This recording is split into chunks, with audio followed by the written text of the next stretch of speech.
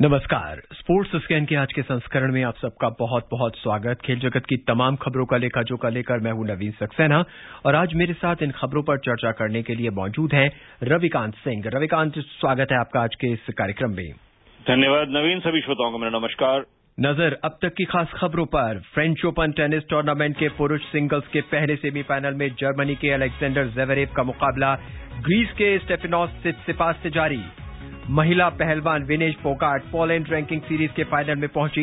Cricket में England ने New Zealand के साथ दूसरे क्रिकेट टेस्ट मैच में अपनी पहली पारी में 303 रन बनाए और भारत की शेफाली वर्मा, हरमनप्रीत कौर, जेमिमा रॉड्रिक्स, स्मृति मंधाना और दीप्ति शर्मा द 100 महिला क्रिकेट टूर्नामेंट में हिस्सा लेंगी। रवि, इस समय फ्रेंच ओपन टेनिस टूर्नामेंट का पहला सेमीफाइनल खेला जा रहा है। पुरुष सिंगल्स के अंदर जर्मनी के अलेक्जेंडर ज़वेरेव हैं और ग्रीस के स्टेफानोस सित्सिपास हैं। वो दोनों के दोनों आमने सामने और आज ही एक बहुत ही महत्वपूर्ण और यूं कहें कि एक खास मुकाबला खेला जाएगा। और अगर हम यूं कहें कि फाइनल से मुकाबले ही अगर हम फाइनल देख सकते हैं, वो है राफेल नडाल का मुकाबला विश्व के नंबर 1 खिलाड़ी सर्बिया के नोवाक जोकोविच से। खेल विशेषज्ञ के तौर पे हम दोनों मैचों के बारे में आपकी विशेष राय जानना चाहेंगे। रवि, देखिए, सबसे महत्वपूर्ण बात तो यह है कि एक सेमीफाइनल में दो युवा खिलाड़ी हैं जी। ज़वेरेव और सित्सिपास दोनों ही बहुत ज्यादा अनुभवी नहीं है, लेकिन फिर भी काफी समय से टूर पे हैं। इसका उनसे ग्रैंड स्लैम सेमीफाइनल में पहुंचना कोई हैरानी की बात नहीं है। ये पहले भी ग्रैंड स्लैम सेमीफाइनल खेल चुके हैं। लेकिन दूसरे सेमीफाइनल को अगर हम देखें तो उसमें राफेल नडाल या नोवाक जोकोविच अकेले ही इसे कहते हैं कि इतने बड़े ड्रॉ हैं और जब इनका आपस में सामना हो तो समझ सकते हैं कि मैच कितना महत्वपूर्ण हो जाता है। और खास तौर पे राफेल नडाल के लिए, जो कि काफी लंबे समय से कोशिश में लगे हुए हैं कि अपनी एक अलग छाप बनाकर ही वो टेनिस जगत से विदा लें, और यह बहुत ही बढ़िया मौका है उनके लिए कि यहां पे वो एक अच्छी जीत हासिल करें सेमीफाइनल में और उसके बाद फाइनल में भी अपना करिश्मा दिखाएं।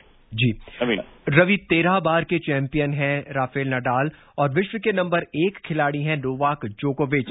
तो क्या एक मैराथन मुकाबला देखने को मिलेगा? देखिए, कोई जरूरी नहीं है कि जब दो दिग्गज खिलाड़ी आमने सामने हो तो बहुत लंबा चले मुकाबला। क्योंकि कई बार क्ले कोर्ट्स में होता है कि रैलीज लंबी होती हैं और उसके बाद जो स्कोर्स होते हैं वो शायद 3 सेट में ही डिसाइड हो जाए। वैसे मुझे तो लग रहा है कि ये गट फीलिंग ये है कि 4 सेट में जाएगा ये मुकाबला।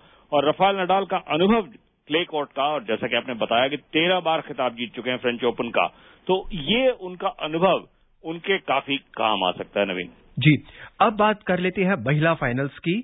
कल महिला सिंगल्स के फाइनल में विश्व की 31वें नंबर की खिलाड़ी अनास्तासिया, जो कि रूस की है, उनका मुकाबला चेक गणराज्य की क्रेजिकोवा से होगा।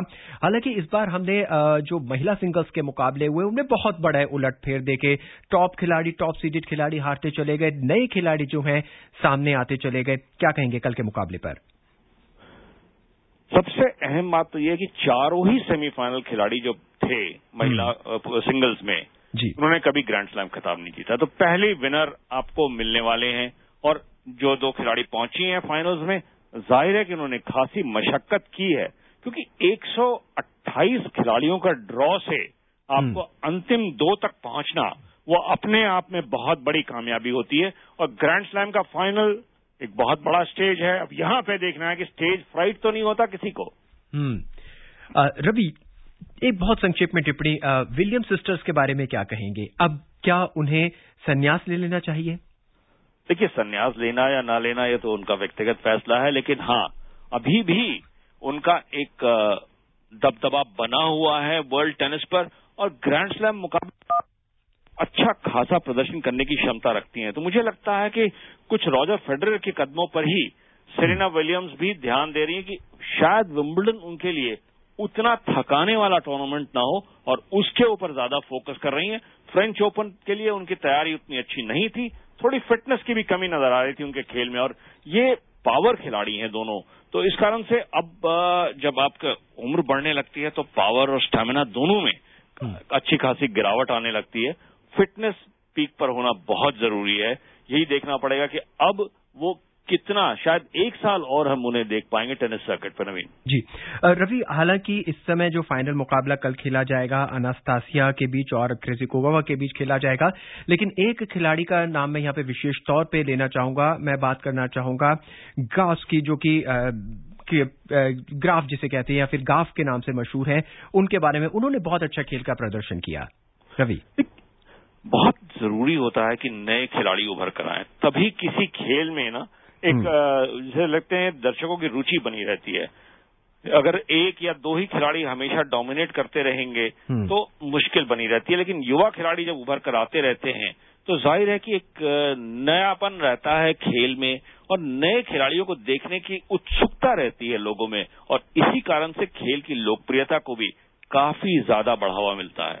और रवि, अगर हम इस पूरे फ्रेंच ओपन को सम अप करें तो कहना होगा कि कोरोना काल में एक बहुत ही सक्सेसफुल टूर्नामेंट रहा। हालांकि दर्शकों की एंट्री नहीं थी, लेकिन फिर भी ये बहुत ही सक्सेसफुल खिलाड़ियों के हिसाब से भी और दर्शकों के हिसाब से भी और आयोजकों के हिसाब से भी। रवि, यह बहुत बड़ी कामयाबी है कि फ्रेंच ओपन जैसा टूर्नामेंट आपको ऑर्गेनाइज करने का मौका मिला बिना किसी परेशानी के, और 2 हफ्ते तक चलने वाला यह टूर्नामेंट अपने आप में बहुत बड़ी चुनौती होती है। दर्शकों के बिना खेलना वो भी एक चुनौती है, खिलाड़ियों के लिए ज्यादा, आयोजकों के लिए कम, लेकिन खिलाड़ियों के लिए अपने आप को मोटिवेट करना एक खाली स्टेडियम में, और वो भी क्ले कोर्ट पर, जबकि मैचेस लंबे चलते हैं, वो दिखाता है कि खिलाड़ियों में कितना जैसे कहते हैं जोश है कि वो परफॉर्म करें। जी, और रवि, क्या हम इसे विंबलडन की तैयारियों से पहले का मैच कह सकते हैं, पहला ग्रैंड स्लैम कह सकते हैं? देखिए, फ्रेंच ओपन ट्रेडिशनली विंबलडन से हमेशा 3-4 हफ्ते के पहले खेला जाता है, तो ये एक इसे कहते हैं मापदंड हम कभी नहीं मानते, क्योंकि ये क्ले कोर्ट और ग्रास दोनों के खेलने की शैली, दोनों पर जिस तरह के स्ट्रोक्स की जरूरत होती है, आप यहाँ पे बेस लाइन प्ले ज्यादा देखेंगे, लंबी रैलीज देखेंगे। ग्रास कोर्ट पे आप सर्व एंड वॉली और वहां पे अटैकिंग टेनिस ज्यादा देखने को मिलती है, रैलीज उतने लंबे नहीं होती हैं, तो खेल की शैली बिल्कुल अलग है। और यही कारण है कि कभी भी आप बहुत कम ऐसे खिलाड़ी होते हैं जो कि फ्रेंच ओपन जीतने के बाद विंबलडन पर भी अपना दबदबा बना सकें। चलिए कुछ ही खिलाड़ी हैं। रवि, यहाँ पे चलते चलते फ्रेंच ओपन की बात हमसे पहले खत्म करें, एक सवाल मैं और पूछना चाहूंगा कि जब नडाल और जोकोविच के बीच मैच खेला जाएगा तो उसमें जोकोविच की तेज तर्रार सर्विस हावी रहेंगी, जिसमें वो एस के लिए मशहूर है, एस शॉट के लिए मशहूर है, या फिर नडाल के पूरे कोर्ट को जो कवर करते हैं वो ज्यादा देखा जाएगा?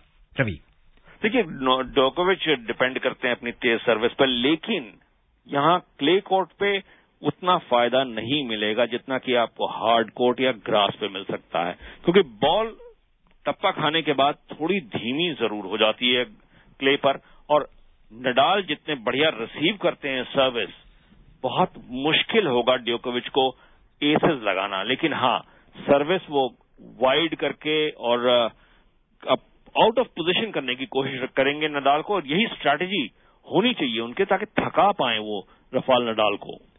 तो ये थी फ्रेंच ओलंपिक की बातें। हालांकि कल और परसों 2 दिन बहुत ही शानदार रहेंगे खेल प्रेमियों के लिए, और विशेषकर जो टेनिस के खेल प्रेमियों। और अब बात ओलंपिक की।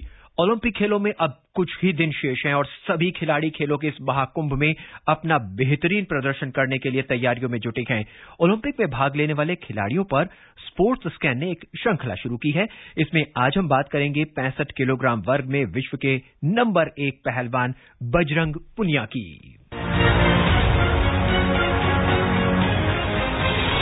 भारतीय फ्रीस्टाइल पहलवान बजरंग पूनिया का जन्म 26 फरवरी 1994 को हरियाणा के झज्जर जिले के खुदन गांव में हुआ था। बजरंग को कुश्ती विरासत में मिली थी। इनके परिवार की आर्थिक स्थिति कमजोर थी, फिर भी बजरंग के सपने पूरे करने के लिए इनके पिताजी ने बहुत से त्याग किए। बजरंग पूनिया ने 7 साल की उम्र में कुश्ती शुरू कर दी थी। मेरे पापा पहलवान थे, पर इतने अच्छे पहलवान नहीं थे। वो बस अपने ये था कि गांव में मिट्टी कुश्तियां होती थी, उनमें खेलते थे। बड़ा भाई जाता था, मैं उसके साथ खेलने के लिए जाता था। पहलवानी का शौक और इस खेल में कुछ कर गुजरने का जज्बा बजरंग पूनिया को सोनीपत ले आया, और फिर अपने खेल के शुरुआती दिनों में उन्होंने भारतीय खेल प्राधिकरण SAI के क्षेत्रीय केंद्र में सोनीपत प्रशिक्षण लिया। 2005 में जब मेरा साई में सिलेक्शन हुआ था, मैं वहाँ पे 2.5-3 साल रहा, वहाँ ट्रेनिंग करी मैंने, स्कूल नेशनल में मेडल जीता मैंने। उसके बाद मैं 76 साल स्टेडियम में गया था, क्योंकि वहाँ पे इंडिया के जो टॉप खिलाड़ी थे वही थे। तो मेरा सपना था कि भाई मैं उनके साथ ट्रेनिंग करूं, मैं उन जैसा बनूं। बजरंग ने 2013 में एशियाई कुश्ती चैंपियनशिप में अपना पहला अंतर्राष्ट्रीय टूर्नामेंट जीता, जिसमें उन्होंने कांस्य पदक हासिल किया। लेकिन अब बजरंग पूनिया का कहना है कि इस बार ओलंपिक में कांस्य नहीं, रजत नहीं, सिर्फ स्वर्ण पदक पर ही उनकी नजरें हैं। मैं किसी भी टूर्नामेंट में जाता हूँ, कोई भी फाइट खेलता हूँ, तो मैं ये सोच के खेलता हूँ कि भाई ये मेरी फाइनल फाइट है। अगर आप आगे बढ़ना चाहते तो उसके लिए आपको जुनून होता है ना, वो मन में पालना पड़ेगा। पूनिया 2018 विश्व कुश्ती चैंपियनशिप में रजत जीतने के बाद 65 किलोग्राम वर्ग में विश्व के नंबर 1 पहलवान बने। बजरंग पूनिया ने अब तक कुल 5 स्वर्ण, 4 रजत और 3 कांस्य पदक जीते हैं। दिल्ली में खेली गई एशियाई कुश्ती चैंपियनशिप 2017 में बजरंग पूनिया ने स्वर्ण पदक अपने नाम किया था। 2018 कॉमनवेल्थ गेम्स में ऑस्ट्रेलिया के गोल्ड कोस्ट में बजरंग पूनिया ने पुरुषों की फ्री स्टाइल 65 किलोग्राम श्रेणी में भी गोल्ड मेडल जीता था और अब उनकी नजर ओलंपिक पर है। हर खिलाड़ी के लिए हर मुकाबला चुनौतीपूर्ण और संघर्ष भरा होता है और पूनिया ने भी कभी हार नहीं मानी। ओलंपिक में पदक लाना हर खिलाड़ी का सपना है और सालों की मेहनत को पदक में बदलना ही हर खिलाड़ी की ख्वाहिश होती है। मैं अपनी तरफ से बेस्ट करने की कोशिश करता हूँ। मेरा भी यही सपना है कि मैं देश के लिए ओलंपिक मेडल जीतूं। भारतीय खेल प्राधिकरण की ओर से दी जा रही सुविधाओं के बारे में बजरंग ने कहा, भारतीय खेल प्राधिकरण की तरफ से भी और टॉप्स की तरफ से भी पूरी सुविधाएं मिल रही हैं जो एक खिलाड़ी को होनी चाहिए। आप ट्रेनिंग करो और देश के लिए मेडल जीतो। 130 करोड़ से ज्यादा भारतीयों की उम्मीदें अब बजरंग पूनिया पर टिकी हुई हैं, जब वो ओलंपिक 2020 में अपना सर्वश्रेष्ठ प्रदर्शन करेंगे और विश्व पटल पर भारत का नाम स्वर्णिम अक्षरों में अंकित करवाएंगे।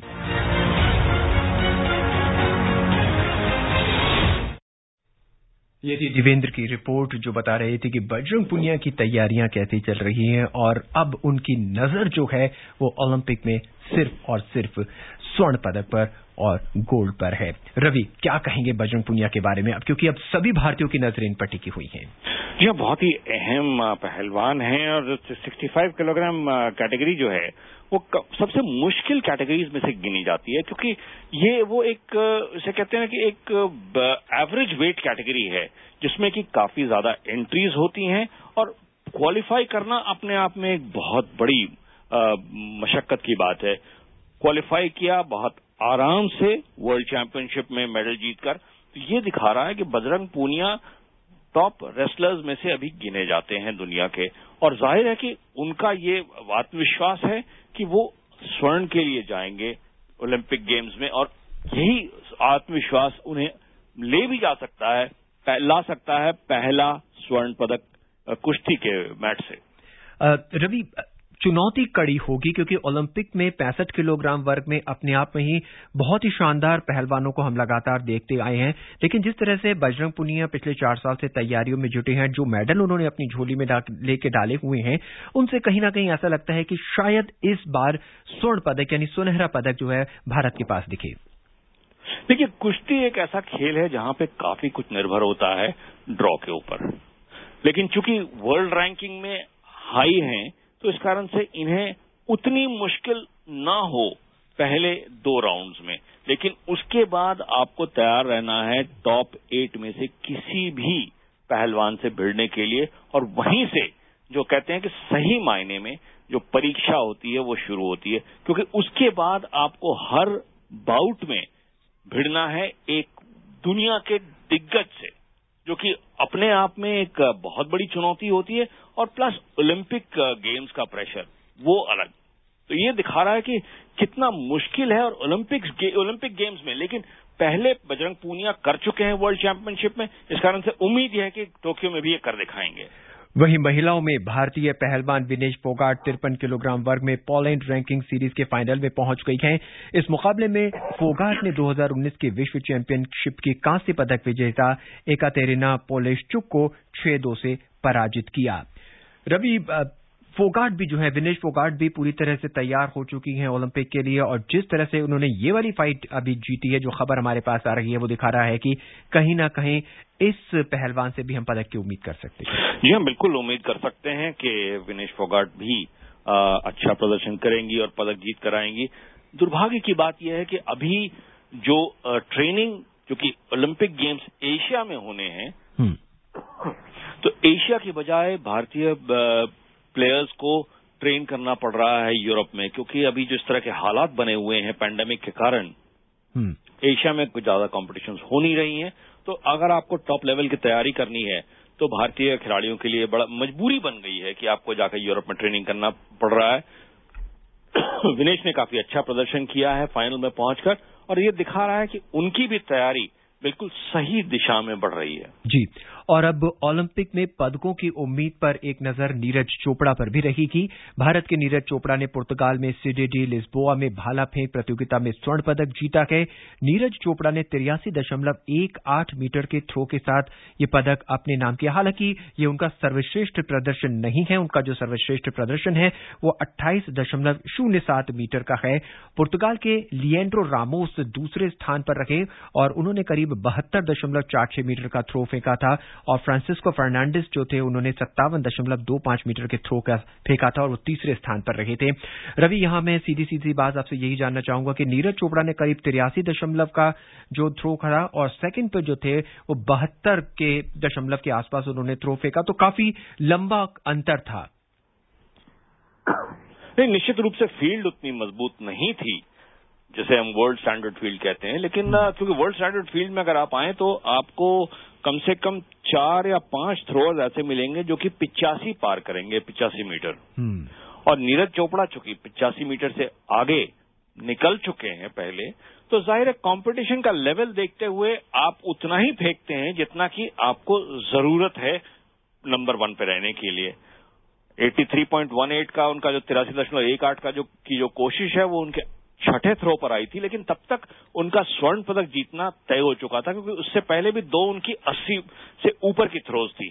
तो जब कोई खिलाड़ी आपको 75 मीटर के आसपास भी नहीं आ रहा है तो थोड़ा सा आप इजी हो जाते हैं। लेकिन अच्छी बात यह है कि लगातार आपने 6 थ्रोज में से 3 80 मीटर से ऊपर निकाली है, यानी कि आप में वो क्षमता है कि आप कंसिस्टेंटली परफॉर्म करें टॉप लेवल पे। जी, और अब बात क्रिकेट की। इंग्लैंड और न्यूजीलैंड के बीच बर्मिंघम में दूसरे क्रिकेट टेस्ट मैच में ताजा समाचार मिलने तक न्यूजीलैंड ने 1 विकेट पर 88 रन बना लिए हैं। सुनते हैं अब तक हुए मैच पर दिव्या की रिपोर्ट। इंग्लैंड ने आज 7 विकेट पर 258 रन से आगे खेलना शुरू किया और लॉरेंस ने 67 और मार्क वुड ने 16 रन से आगे अपनी पारी बढ़ाई। लॉरेंस और वुड ने सधी हुई पारियां खेलकर 8वें विकेट के लिए 66 रनों की साझेदारी की। हालांकि हेनरी ने वुड को आउट कर इस साझेदारी को तोड़ा। वुड ने 80 गेंदों पर 7 चौकों की मदद से 41 रन बनाए। वुड के आउट होने के तुरंत बाद नए बल्लेबाज के रूप में उतरे स्टुअर्ट ब्रॉड खाता खोले बिना पवेलियन लौटे, जबकि जेम्स एंडरसन 16 गेंदों पर 1 चौके की मदद से 4 रन बनाकर आखिरी बल्लेबाज के रूप में आउट हुए। मैच के दूसरे दिन इंग्लैंड की पूरी पारी 303 रन पर सिमट गई। इससे पहले इंग्लैंड ने टॉस जीतकर पहले बल्लेबाजी करने का फैसला किया। सलामी बल्लेबाज रोरी बर्न्स ने 81 जबकि डेनियल लॉरेंस ने नाबाद 81 रन बनाए। वहीं न्यूजीलैंड की ओर से ट्रेंट बोल्ट ने 4 विकेट, मैट हेनरी ने 3 विकेट, एजाज पटेल ने 2 विकेट और नील वेगनर ने 1 विकेट लिया। Divya Tomar, sports scan. और अब बात महिला क्रिकेट की। भारत की शेफाली वर्मा, हरमनप्रीत कौर, जेमिमा रॉड्रिक्स, स्मृति मंधाना और दीप्ति शर्मा द 100 महिला क्रिकेट टूर्नामेंट में हिस्सा लेंगी। रवि, बहुत संक्षेप में हम इस टूर्नामेंट के बारे में आपसे जानना चाहेंगे। 100 कुछ टॉप लेवल क्रिकेटर्स के साथ ही खेली जाती है और बहुत बड़े गौरव की बात है कि भारतीय खिलाड़ियों को उसमें मौका मिल रहा है। खासतौर पे जिस तरह से हरमनप्रीत कौर, शेफाली वर्मा लगातार कंसिस्टेंटली T20 क्रिकेट में परफॉर्म कर रही हैं, उनका चुना जाने में कोई हैरानी की बात नहीं है कि आप उन्हें मौका देना चाहते हैं, क्योंकि टीमें चाहती हैं बेस्ट प्लेयर्स को अट्रैक्ट करना। रवि, वक्त बहुत कम है, चर्चा हम आपसे बहुत करना चाहते थे, लेकिन एक बार फिर हम आपसे जुड़ेंगे। फिलहाल आज के लिए बस इतना ही। आपके साथ जुड़ने के लिए और तमाम खबरों पर हमें अपनी विशेष राय देने के लिए आपका बहुत बहुत धन्यवाद। शुक्रिया। नजर एक बार फिर अब तक की खास खबरों पर। फ्रेंच ओपन टेनिस टूर्नामेंट के पुरुष सिंगल्स के पहले सेमीफाइनल में जर्मनी के अलेक्जेंडर ज़ेवेरेव का मुकाबला ग्रीस के स्टेफानोस सित्सिपास से जारी। महिला पहलवान Vinesh Phogat Poland ranking series के फाइनल में पहुंची। इंग्लैंड ने न्यूजीलैंड के साथ दूसरे क्रिकेट टेस्ट मैच में अपनी पहली पारी में 303 रन बनाए और भारत की शेफाली वर्मा, हरमनप्रीत कौर, जेमिमा रॉड्रिक्स, स्मृति मंधाना और दीप्ति शर्मा द 100 महिला क्रिकेट टूर्नामेंट में हिस्सा लेंगी। आज के इस अंक में बस इतना ही। मुझे यानी नवीन को दें इजाजत। नमस्कार।